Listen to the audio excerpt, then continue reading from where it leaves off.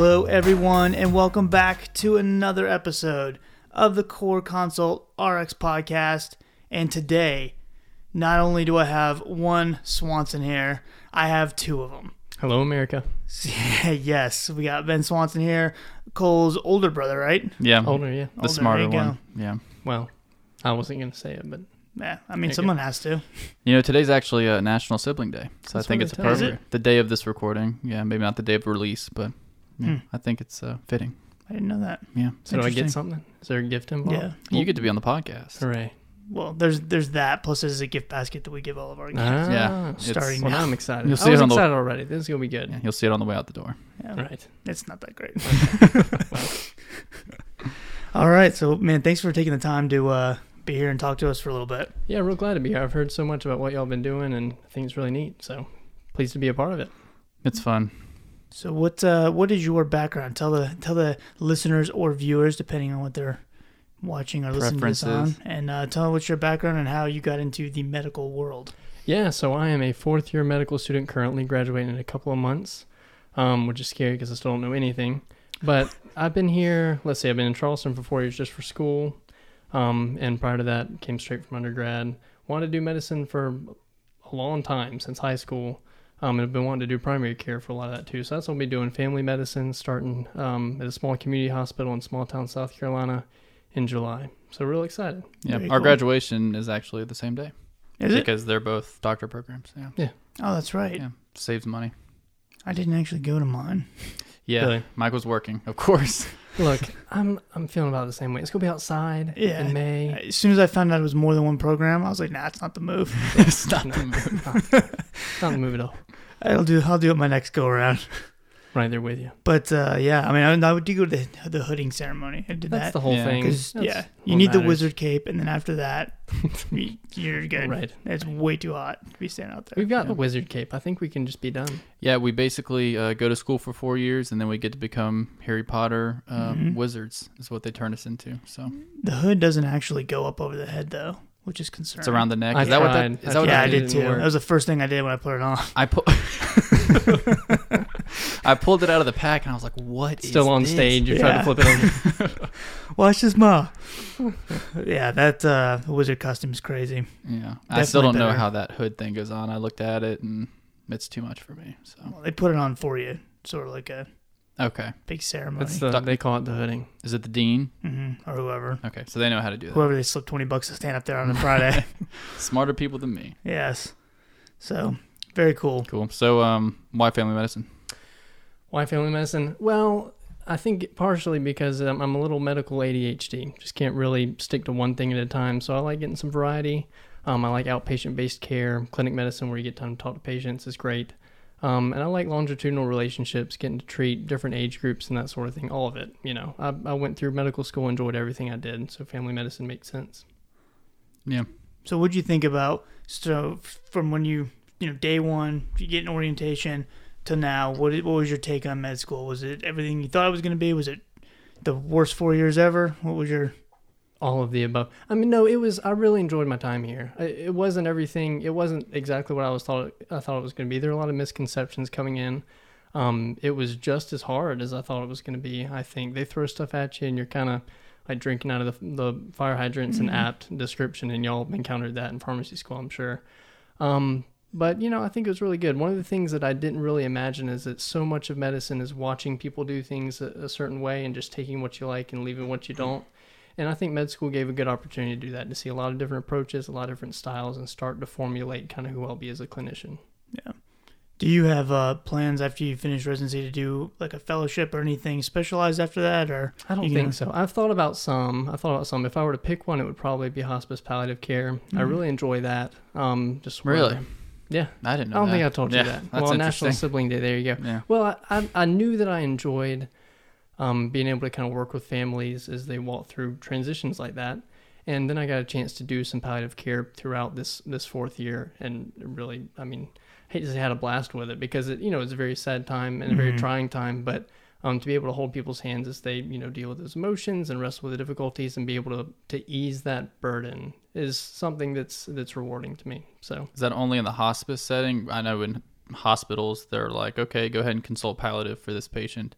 Are there doctors on board with palliative, or is that like psychologists or something coming to talk to them? It's doctors. When they say palliative, it's palliative care trained physicians. And normally they're people with a background in internal medicine or family medicine that go through. It used to be that you could get board certified by just taking an exam. But now you have to go through a fellowship. And I think it's a year to 2 years, depending on where you go. I'm very poorly informed when it comes to this, but I think that's the deal. Interesting. Yeah.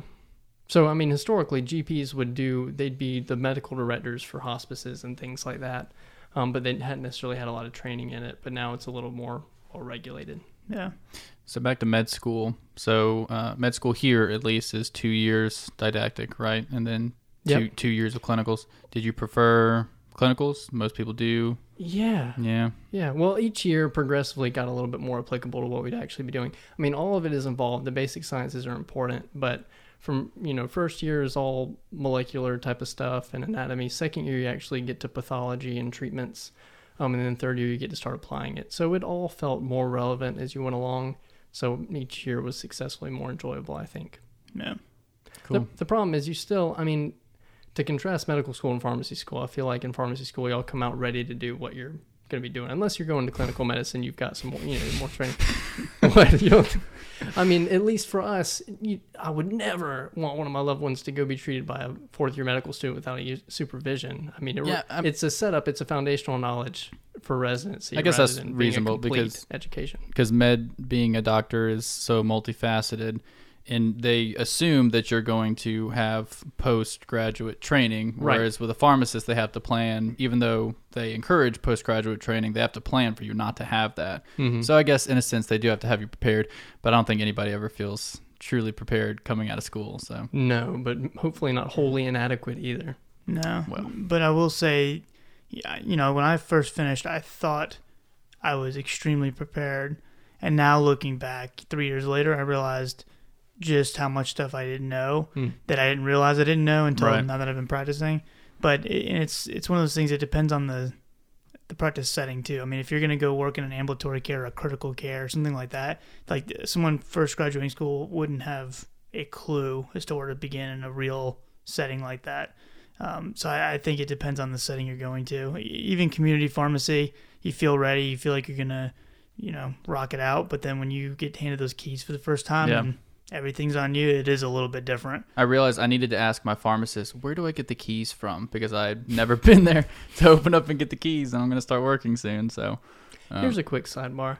In the previous episodes of this that I've seen, there's been a theme song and like a cool graph that comes on the front. When does that happen? Wait a minute. Post-production. You're not supposed to tell them that it didn't actually happen beforehand. But he never said, cue the music. Yeah, because I've seen that in the past. Well, it's going to be there now. So even though we say no editing afterwards, I guess there is some. Well, yeah, there's post production because I like mess with the look of the video, and I do add some. So you mostly I just outed you. Well, I just wanted the opportunity to give kudos to the theme music and ask where it came from because I thought it was pretty good. It's a good question, actually. So I know where it came from, but my little brother wrote it. So did you really? Yeah. Huh. He's my 19-year-old brother. He's makes beats and produces music and all that, so he's pretty talented. Well, there you go. Shout out to Mike's brother on National Sibling Day. You're welcome. Boom. There you go. It's all a ploy. Tying it all in. We'll give him a shout out. So check him out, Telquel on Instagram and SoundCloud and Spotify and all those good things. There you go. Happy National Sibling Day. Yeah, so that's who I usually get most of the music that I do for Instagram or anything like that. That way I don't have to worry about anybody coming after me. All those copyright things. Yeah. Whatever that means. Yeah. So for him, I mean, he can come after me. I'm faster than he is, so let's run away. So basically, you just wanted to rock out to the music for like 5 seconds. Yeah. More or less. Yeah, I was really excited about it. It's coming. Well, we'll play it. We'll play it post production. Great. Yeah, we'll show it to you. Anyways, we're professionals here. I've gathered that very quickly. Yeah. Look at this beautiful studio. Yeah. Well, it is exciting for me. I've never podcasted. Is that what it means when you're making one or when you're listening to be podcasting? I think podcasting is like actually produced. I don't think there's a set. I think if you're listening, then you are a podcast listener. You're not currently podcasting. If you're recording, then you're actively podcasting. See, I'm new to the game. I'm learning. Yeah. Thank you for the clarification. Well, we have a handbook that we'll give you. We've read it very thoroughly. Yeah. And by that, we mean not at all. Went through 2 pages. Decided it wasn't the move. Not the move. Oh, anyways. So how does this go? So Well, funny you should ask. This is about what we do. We say, hey, what should we talk about today? And we go, yeah, that sounds cool. And we talk about that. And then we talk about it. Yeah, we have no rhyme or reason. We don't really spend a whole lot of time in kind of going over what we should be talking about. So, yeah, that's why sometimes our podcast either ends in like laughter or only like a minute of laughter straight without stopping. That happens every once in a while. That was good. Well, I'll tell you what I'm interested in talking about, if you don't mind. Of course, let's hit it. So I'm here in part to learn because I haven't been a clinician yet. I've been learning to be one soon. I'll have my own panel of patients. I'll be prescribing. I'll be talking to you guys a little bit. And I want to understand that interaction better. I had an opportunity to study it a little bit recently as part of kind of a health economics class where I got to delve into health information technology. And so a big part of that was looking into the development of electronic prescribing and how that's progressing into prior authorization and that sort of thing. And so what I want to better understand is how we can make our interactions a little bit more efficient and how I can kind of learn the things I need to know to make the time valuable for y'all as well as for the patients and myself when we're talking through prescriptions and that sort of thing. Because we'll spend a lot of time on the phone, I think. Mm-hmm. Hopefully less. Or at least your nurses will spend a lot of time on the phone. Yeah, nurses as well. So from your end, how long have you been practicing pharmacy? 3 years. 3 years.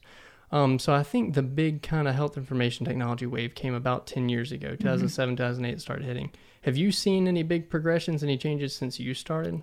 E-prescribing has become huge. I mean, it was already there when I was first practicing, but been catching on more. It's going, I mean, my pharmacy does almost exclusively e-prescribes. Yeah. And I mean, this saves so much time. I don't know what the laws on the books are now, but I think like there are some mandates to have that software available in a lot of settings for doctors to be able to do, just because it decreases errors, it decreases time for transcribing for the doctors and the pharmacists or pharmacy technicians, whoever's doing it. And before, you couldn't really e-scribe controls, specifically C2s, but now, at least in our state, I'm pretty sure you can. You can Mm-hmm. e-prescribe C2s if you are set up with it, and I think it's an even more secure system to be set up for that. So it definitely saves time and saves people money, and there's no confusion. Well, there can be confusion, but because sometimes they're sent to the wrong pharmacy and whatnot, so some patients will say, no, I want hard copy prescription so I can take it where I want and shop around. But yeah, overall, definitely a positive thing. Well, and it's interesting to get a pharmacy perspective on this because y'all kind of led the way, spearheaded adoption of these technologies. I think they legalized the prescription of controls electronically a number of years ago, but it takes a long time for doctors to catch on to these sort of things. We're sort of stuck in our ways, I guess, for a multitude of reasons. But it's clear from studies that these things are good for patients. It increases adherence. It's good for efficiency, for healthcare spending, that sort of thing. It streamlines, at least in the prescription realm, most every part of the process. There have been other things with EMR where, they thought it would cut down on useless tests, but it didn't, and that sort of thing. But at least with drug prescribing, it seems to be better. And they're taking steps forward.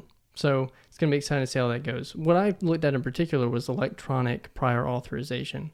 So let me hear from you just first off, kind of what your experience is with prior auth from the pharmacy side. I mean, you want to go for it?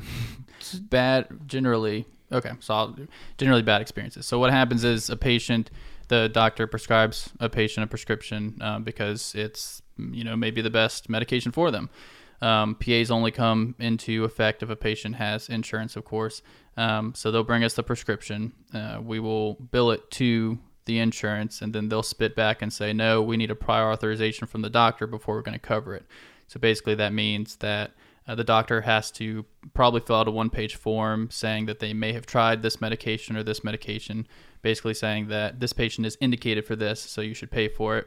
They submit that to the insurance company. The insurance company reviews it.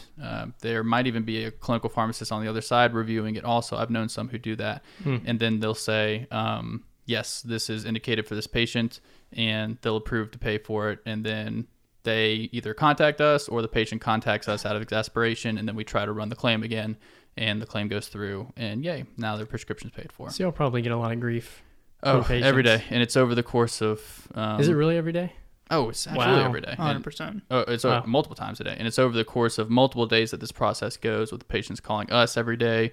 And we kind of have to, we don't want to try to make you guys sound like the bad guy, but a lot of times it's like... It's contingent on us to get it's like, submitted. we've sent them information. And so until they submit it and the insurance approves it, it's out of our hand. Have you had similar, The one, the big thing I run into is the patients, don't know what a prior authorization is. Right. So the big comment that I always get is, well, it's authorized right there. My doctor wrote the prescription for it.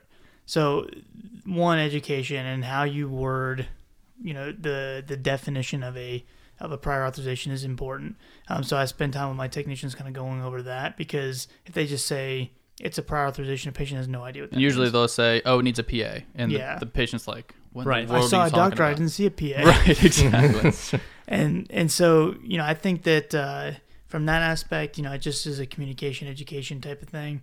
And then from there, the places that I've seen that get the PAs done the quickest are the ones that have actual departments that are there for that process. Yeah. So like Palmetto Primary Care, for instance, is a big franchise around here. There's a lot of family medicine. They're usually pretty quick about getting prior authorizations done, because they have a department that handles that for centrally, and then they'll call and say, hey, I'm from Dr. So-and-so's PA department. You can rerun it through. So that helps us, because now we know that you actually did it, as opposed to if I have 500 prescriptions, I can't just be sitting there rerunning that one every 30 minutes, because it just gets lost in the confusion of everything. Right. Well, they did a study that showed that for every physician, there is 16 hours of staff time that's devoted to processing prior authorizations, and that for every pharmacist, there's another 5 hours at the pharmacy that they spend handling PAs or talking to patients about PAs. Does that sound about right? Yeah, and it would take a lot longer, except for the company I work for, they handle it centrally. So we notice that it has a PA, so that 5 hours is probably us talking to the patient, taking phone calls, following up with insurance companies or y'all, but we actually are able to just say, okay, it needs a PA, and we have our central, essentially, office handling that. So there would be a lot more for us to do if they didn't do that. So like independent pharmacies, for example, don't have that luxury, and so they have to take that time, contact the doctor, fax them a form, whatever, and follow up with them over the course of a few days to make sure it gets done, or that patient's not going to have their medication, and they definitely won't have it till the PA is done, which is easily multiple days. And a lot of this still does involve fax, which is fascinating to me, rather than doing electronically. And that's what they're kind of working on, and what I was looking into is how more of this can become, if not automated, at least electronically, distributed.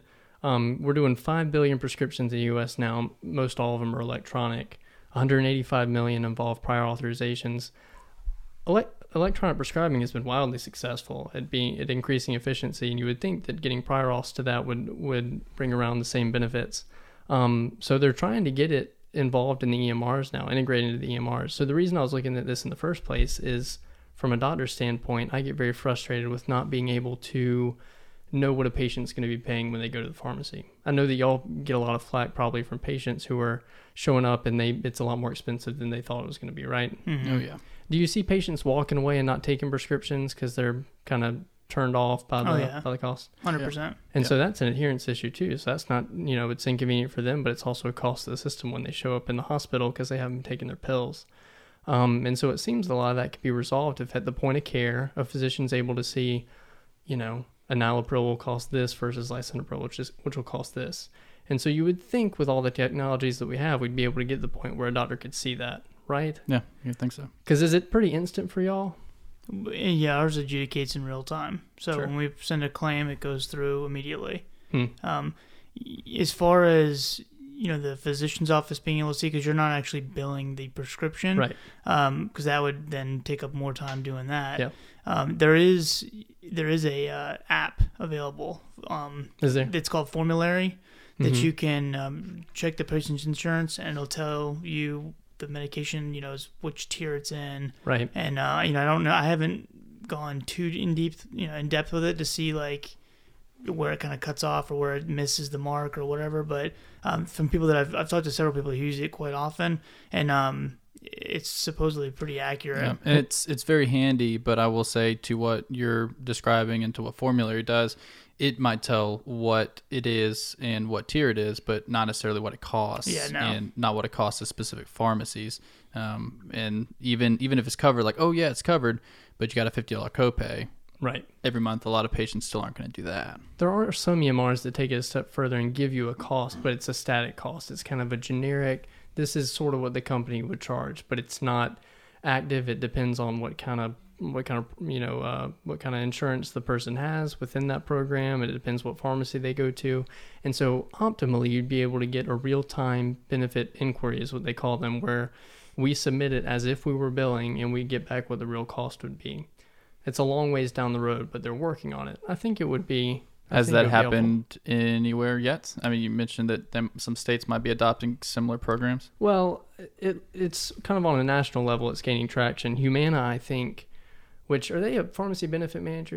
Yeah. So they're PBM, and they worked with a company called Dr. First that has a program called My Benefit Check, and it basically did that. And they've been using that almost as a pilot to study how these things work. And rack up evidence so that it can become more widely adopted. Recently, CVS Caremark announced that they're rolling out the same thing for any of the patients that deal with them. At least the data will be available for providers to access if providers have that sort of thing in the system. Of course, they won't probably for several years. It's going to take a lot of convincing and marketing to get doctors to sign on, as it has with any technology. But ultimately, it seems like it's, really helpful that they're making that technology available for use. Yeah, I think the first, like what you mentioned, the reaction to them finding out the price would be, oh, well, they would have to bill for the prescription and submit an actual claim, which is just a whole big thing, because then you have to get like qualified to be able to bill for prescriptions, which doctors' offices aren't. For instance, they bill Medicare Part A, okay, is the outpatient provider, and we bill Medicare Part D generally. Right. And so they're not set up to bill Medicare Part D. Well, that's the thing, is it's not an actual billing. That's what I'm it's saying. Like a simulated. Right. So it would have to be something in the middle that isn't just them saying, okay, this is covered, or billing the actual claim. It would have to be, like you said, a pseudo claim that would actually spit out a real number. And so what it seems to involve is a third party that's basically integrating with the systems of pharmacies, of payers, of providers, and drawing everything in to kind of mix it together and spit out this data in real time. And so, of course, that involves a cost. It's going to be a cost to pharmacists. It's going to be a cost to providers to pay these third parties like SureScripts or whoever else, Cover My Meds might do it too, who are going to provide the information. And so will it be worth it? How much will it cost? These are things we don't know. But it seems like it offers some value. Yeah. See, the other big issue that I've seen as far as prior authorizations that there's really no way to, I guess, combat it is, you have these drug companies that will do deals with the insurance carrier. And so, for instance, they may have a drug like for GLP-1s for diabetes. They may have Bydureon that's their preferred GLP-1 as a once-weekly dosing regimen.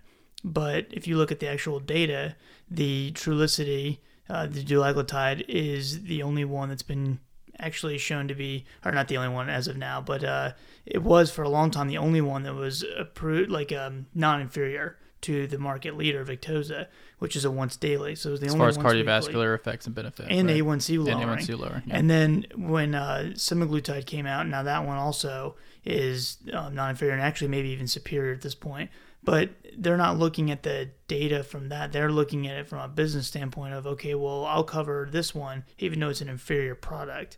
And that's, that's something that's definitely causing an issue. Right. But then how do you solve that? I mean, you're going to have legislation that affects a free market, and that's, I'm not really a fan of that either. So that's just a problem that's, I don't really know how they can fix that. Right. So as a clinician, you would want to prescribe the best drug for this patient, but they're preferring a different one in the class that may, that in their mind it's like, hey, it's the same class and we can cover this, and that's how it was pitched to them by the drug company, but it might actually be a lesser medication. And this is a little off the topic of the PA situation. No, I don't think it is. Goes at to all, a bigger issue. See, I think it stems into that. Yeah. Absolutely. Okay, because, I guess it does. Yeah, the trick is Cole. I'm not calling you out. The trick is that the best drug for the patient, in theory, it's the one that performs the best in clinical trials, but in practice, it may be the one they can afford and have good access to and will take. And so that's what we're kind of figuring out on our end. And so when you're thinking about something like a real-time benefit checker, what that does for us is to say, okay, keeping in mind this person's situation, how much money they have, what their social situation is it going to be better for me to be able to assess at the point of care what's going to be more affordable for them and give them what I know they will take, rather than, having them end up at the pharmacy with the number one drug, but realizing they can't pay for it and me not figuring out. Because y'all find out when a patient comes and isn't going to pick up their drug, y'all know they're not going to take it, but a lot of times they won't tell us, especially if it's an elderly patient. If it's a 30-year-old suburban mom, she's going to call us and she's going to, but if it's an elderly person, they're just going to say, well, I didn't really want to take it anyway. They'll go home, and then we find out 3 months later at the follow-up. Right. And so if these things could be sorted out ahead of time, it's better for patients, it's better for the system. So that's why I'd like to see these things catch on. So you have to take into account all those things, what the side effects. Is it going to be best for this patient with this disease state? Are they going to take it? Do they want a once weekly injection, a daily injection, a pill? And so you choose the best medication for them, but you also have to incorporate costs in there, even if they have insurance. And I mean, cost does need to be a consideration, but I guess it's what we're saying is it's just frustrating where you might get all those ducks in a row, and then even with the insurance, they're preferring the other drug, which the patient isn't going to be adherent to and they don't want to take, and isn't the best drug for them generally. That's the problem I see with some of the newer agents is the ones in that class will all be very similar in price, but the drug company has done a deal with the insurance company, and so they get a kickback, and so they prefer an agent that may be more strenuous to reconstitute or more cumbersome, more side effects, whatever, but that's the one that's preferred. And so in order for them to get it paid for, you have to give them the crappier medication, and that's a rough spot. So here's an interesting question I have, because at least in my realm, PBM is kind of a dirty word. Kind of the shadowy figure in the background that's orchestrating all these deals and leading to prices being, like they are. What's the perspective from pharmacists on how pharmacy benefit managers work and the role they play? I think it just depends on, who you ask. I mean, I think that there's definitely, just like anything else, there's some quote unquote shady things that go on that's definitely not putting the patient at the center. But then if you look at how pharmacies do certain things, that's not putting patient care at the center either. It's because you have business managers at the head of most of these things, and the problem is you have to still run the business, because if the business isn't profitable, it goes away and then no one's getting help. So I understand that side of it as well. I'm not hating on the CEO or anything like that. It's just I think that there needs to be just more, I guess, talk about using evidence-based medicine to make some of these decisions for formularies, so they're not running into some of these issues more so than these kickbacks or just picking a random drug. And so I don't know if that means getting more and more pharmacists or physicians like on board that work for the drug companies in order to have them pick the best formularies, because ultimately, like someone with diabetes, if you can lower their A1C better with one agent versus another, if it costs them about the same, in the long term, you would get more benefit from lowering their A1C with the other drug that's better versus like a short-term kickback.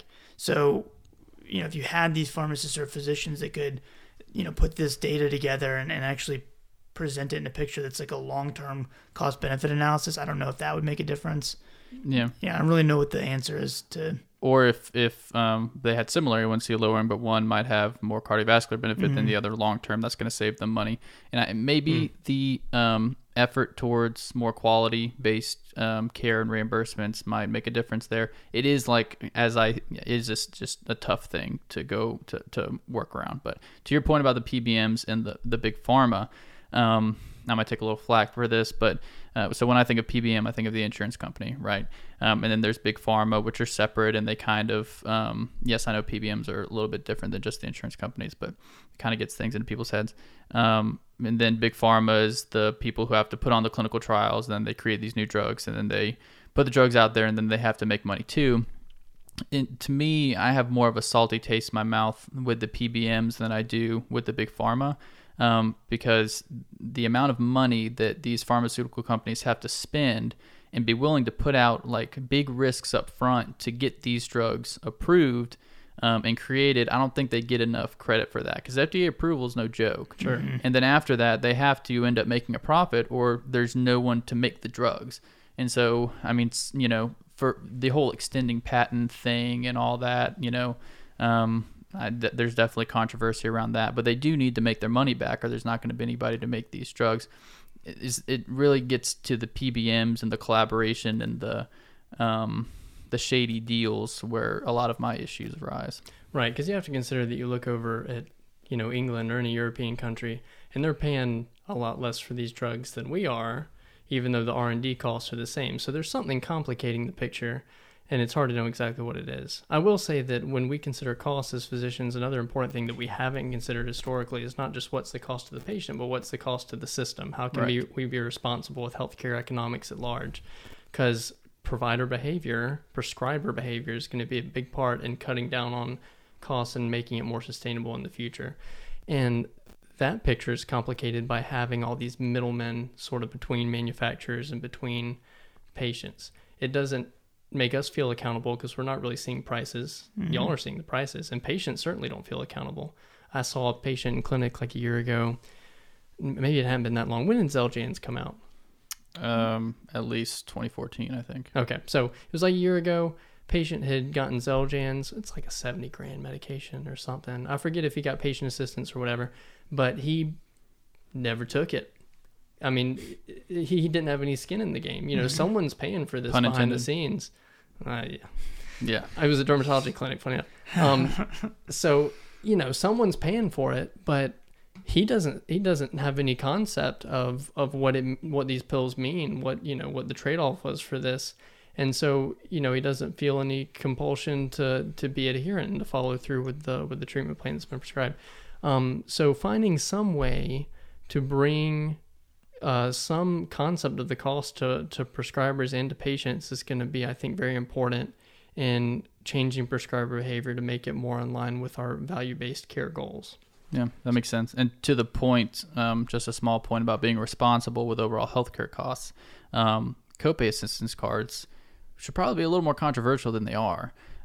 Because for one, you can get this patient to afford this really expensive medication for maybe 1 month or 6 months, even a year.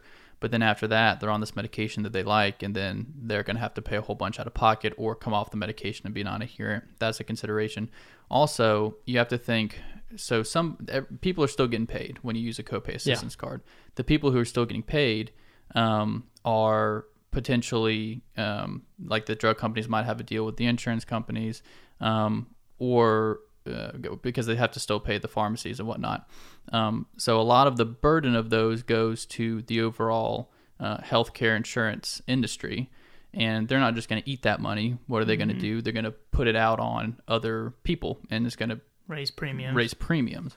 So that's definitely a consideration when you're thinking about giving somebody a copay assistance card. I'm not saying they're totally evil, but I think it needs to be considered, because I don't think a lot of people, pharmacists, prescribers, anybody really thinks about the fact that we might be raising everybody else's premiums by getting this patient this expensive drug for a couple months. Right. And what do copays do? It puts a little bit of skin in the game for the patients. It may also be prohibitive and, and keep them from getting medications they need. So that's important. But copay cards just eliminate whatever function copays would have served. That's true. So that's why would they make you pay $150 for a really expensive medication, is because when somebody pays money for it, they feel a little more attached to it, and they might be more compliant with the medication for sure. Oh, well, they've shown that. Like sometimes free clinics that give out medications to certain patients, it's on an individualized case. Some patients will be more adherent anecdotally. If they have to go and not even pay for it, just pick it up from the pharmacy, Walmart free, or Publix free, I guess, rather than having it dispensed at the clinic. Just having to put in the effort to go out and get it makes them feel like they're more a part of their treatment team. So there's something to that, I think. Interesting, for sure.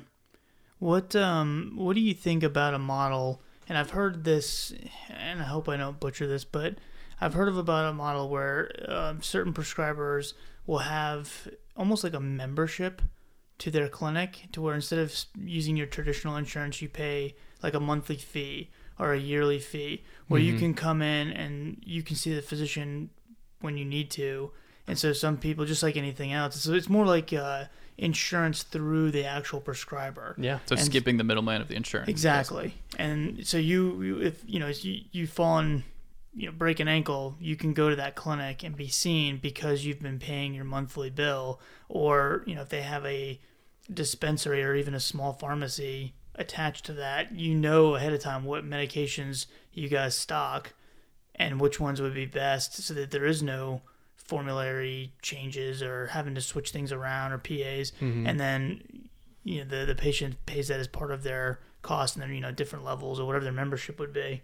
I think it's a pretty neat thing. It's a movement called DPC, direct primary care. You hear some subset of it referred to as concierge medicine, and so that gets a specific type of connotation as well. Are they the same thing? Or because when I hear concierge medicine, I don't think of a full clinic practice. I think of a doctor who might have like a small office and like one staff member. Right. And so to picture a specific way this is done is a little bit off, because there's no set standard for it right now. It's kind of an evolving movement. And everyone sort of does a little bit differently, and a lot of it is contingent on how the doctor sets it up. But the general idea is you're cutting out insurance. The patient is dealing directly with the doctor, and like you said, they pay a subscription fee. It might be $50, $100, $150 a month, depending on what service they're getting. Might be $500 a month, depending on the doctor. Might be $500 a month. And that's when we're getting more into concierge medicine, perhaps. But what it does, it allows generally unlimited visits to the doctor. There are smaller patient panels, and so generally you can get an appointment very quickly rather than having to wait several months. And you pay in cash for whatever you have done. And so a lot of ways this is good. Patients can get the attention they need. If they don't need as much attention, they don't end up paying for as much. If they break an arm and come in, they only pay for the cost of the casting materials. It's $8 or whatever. And so it cuts out a lot of the administrative burden that would otherwise add cost to healthcare. What it means, though, is that doctors have to have a little bit of a talent for organizing things like laboratory services and prescriptions and that sort of thing, to have those available. And so what a doctor will do to make labs affordable without insurance is they'll go to LabCorp or whatever, and they'll say, look, I'll bring you the business of this whole patient panel if we can work out kind of a deal on a kind of fee-for-service type of thing to make this affordable for my patients. And so that's what they'll do. And is that ethical, or is that almost like a kickback? Like, you give us a discount and I'll send my patients to you? No, because the discount's to the patient, not to the provider, is the idea. They're not getting any money in return for sending somebody there. Right, okay. Right. And so the reason LabCorp likes it is that often what will happen, not every time, but what will happen a lot of times, is that LabCorp won't bill the patient, and they're not billing insurance. What they'll do is bill the provider. So the provider will collect the fees and then pay LabCorp. So LabCorp isn't worrying about, when am I getting my money? Am I getting my money? Do I have to pay for collections if people don't pay? They know that you're good for it, and so they're willing to give you a little bit of a discount on it. And so you do that with imaging, you do that with labs. You might work out some deals with specialists too to get colonoscopies and that sort of thing done. Specialty care gets a little bit more complicated. But overall, it simplifies the process for patients. And not only are you taking the administration of the insurance out of it, but also for the doctor's offices. Normally, they only need 1 or 2 staff members to handle all of this. When you start getting into the realm of concierge medicine, that's when you're talking about doctors who practice traditionally for a period of time, develop a big panel of patients, and then say, hey, you have to pay these exorbitant fees to make it into the select few that are going to be able to remain my patients. And so, that's more of a lifestyle thing than anything else. But direct primary care itself as a movement seems like something that's valuable and takes out the middlemen. So I think it's interesting. So would that discourage them from maybe ordering labs that a patient might need or procedures, because they know that it's actually coming out of their pocket and not the patient's at that point? It's not coming out of their pocket. The patient pays for the lab. They pay face value for the lab. Oh, so LabCorp just bills the provider, but the patient, and then the provider bills the patient. Right. Okay. Gotcha. Yeah. So basically LabCorp likes it because the provider is the collector. Interesting. But yeah, I'll order whatever test I need to because I'm not paying for it. But I'm also, they're one of my few patients that I'm trying to care for as best I can. Mm-hmm. So I'm not going to bill them for something or, prescribe something I don't think they need. So I'll be a little bit more careful with it. Yeah, instead of just ordering, just get all the labs. Who cares? We'll bill Medicare. Mm-hmm. I think I mean, this is me kind of just guessing, but I'm thinking that if the patient is responsible for the actual payment of a lab, it's going to put them in a position where they maybe want to know more about what that lab is, and it gets them more involved in their actual care. That's a great point. I think absolutely so. And I think in a model like this where you have less moving parts and more room to kind of act autonomously and shape your practice, you could start to bring in other sorts of providers and get them involved, and you could start to see where can I find value in education, and that's where I think pharmacists could ultimately come in. And so that's what I want to understand a little bit too. I hear a lot about kind of the role of pharmacists in the clinic expanding along with PAs and NPs and PTs. Legislation is changing and that sort of thing. It seems like y'all get more exposure to sort of the legal environment and the milieu. We don't really talk about that a whole lot. We know that there's the AMA lobby or whatever, and we get the solicitations to contribute, but we don't really hear about that. So tell me from your perspective, what should I know as a physician about how the role of pharmacists will continue to evolve? So, I think the big push right now is obviously for provider status. So we can bill insurance companies as a provider. And I think the big pushback with that is the thought that it's going to take away from job opportunities for physicians or take money out of their pockets in the long run. And I think, where pharmacists are frustrated, I can have a patient come in to me, sit down and spend 15 minutes going over their diabetes medications. They're showing them how to use their meter, whatever it is. If I was in a physician's office or if I was a physician, I could bill the insurance for that and actually get paid for my time. Mm-hmm. Versus a pharmacist, I have no way of doing that. So I just did that for free for no reason. And so there's no financial encouragement other than just doing it out of the goodness of your heart. Right. And there are some pharmacists who won't. They'll say, exactly. I don't get paid for that. Just take that and go. Sure. And, that's not the way to be, but at the same time, but I understand. Obviously you have all these other things to do. You need to have some sort of a reimbursement for the time. Just like we're coming from a spot where the pharmacist's job has evolved so much in such a short period of time that we're kind of like in this weird like limbo. Yeah. Where I don't think the general public kind of understands what even a pharmacist does. And I mean, I had somebody ask me if I went to the technical school to get my pharmacy license. Like I went to a 2-year program, and I said no. I got my bachelor's degrees in biochemistry, and then I got my doctorate. And they're like, a doctorate to count by fives? I mean, that's and I was like, count by fives, lick and stick. Yeah, that's all it is. Big bottle to the small bottle. I mean, to people's credit, especially people who are a little bit older, I mean, not too long ago, right. That is what we did, and that was it was discouraged for us to counsel the patients. It was like, can you tell me about this medication? Well, what'd your doctor tell me? Well, they said it's for my gout, and then you look down and it's like, oh, this is a placebo. Yeah, it's for your gout, because placebo prescribing was legal back then. Mm-hmm. So things have changed a lot. Where now, they wouldn't say it out loud, hopefully. Okay, in their mind, in their mind's eye, they would say, these are M&Ms. These are M&Ms. Here you go to help your gout. That's right. So, in that sense, people's view of pharmacists would have to change, and if they haven't had much interaction, then I guess it's hard for them to know what we do now. And something that really baffles me, and this is more just confusing as to why this is, but I have no desire to necessarily go by doctor, but we have doctorates. We're the only group that has doctorates that does not, unless you're in an academic setting or something, like we're the only ones that are like, if you go by, Dr. So-and-so, you're looked at as almost like pretentious or like kind of a jerk. And I'm like, chiropractors do it, dentists do it. The PhD with carrying the thing of rats. I mean, down the line, like they do, and there's nothing wrong with it. They have a doctorate. Like, I just don't understand why it's like so frowned upon for pharmacists. And other than the fact that it wasn't that long ago that we didn't have doctorate. Yeah, I guess PT might be similar because I don't know that people would generally say. See, the PTs that I know, they go by doctor as well. Really? Yeah. Oh, there you go.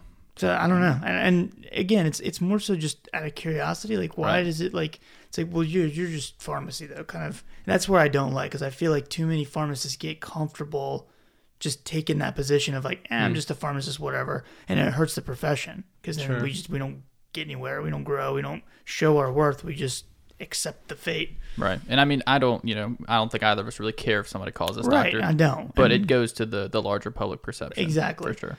And going back to like what pharmacists do in a clinic setting. So he mentioned that we don't have provider status. So there's a lot of people who have that, and that just makes it a lot easier to bill Medicare and Medicaid. So what we have to do, if we see a patient, say they're on the schedule and we see them for a diabetes follow-up, we have to bill incident to the physician, which means the physician actually bills for that visit. We just have a protocol with the physician that says, yes, this pharmacist can see these patients. I will sign off on their notes, and it's okay for them to prescribe medications related to diabetes or related to their blood pressure or whatever, and we can follow up on that. And so that is one way where the doctor didn't have to see the patient. We saw the patient, and then we just made him money. Not only that, but within that, or him or her money, within that, we are able to bring money to the practice, and then they also have a pharmacist on site who is just a resource, because why wouldn't you want other healthcare providers in the setting so you can ask them questions or whatever, and if they want you to come in and counsel a patient and talk to them, then hey, we're happy to do that for sure, because a lot of what we do is in that setting is to be a resource. So there will be reimbursement to the physician, and the phissician pays the pharmacist. Is that how that works? So we would be like on their payroll, and then similar to a PA. So a PA, even though they can bill, it's a little different because they are providers, so they can bill independently. They just have to work under the supervision, quote unquote, of a MD.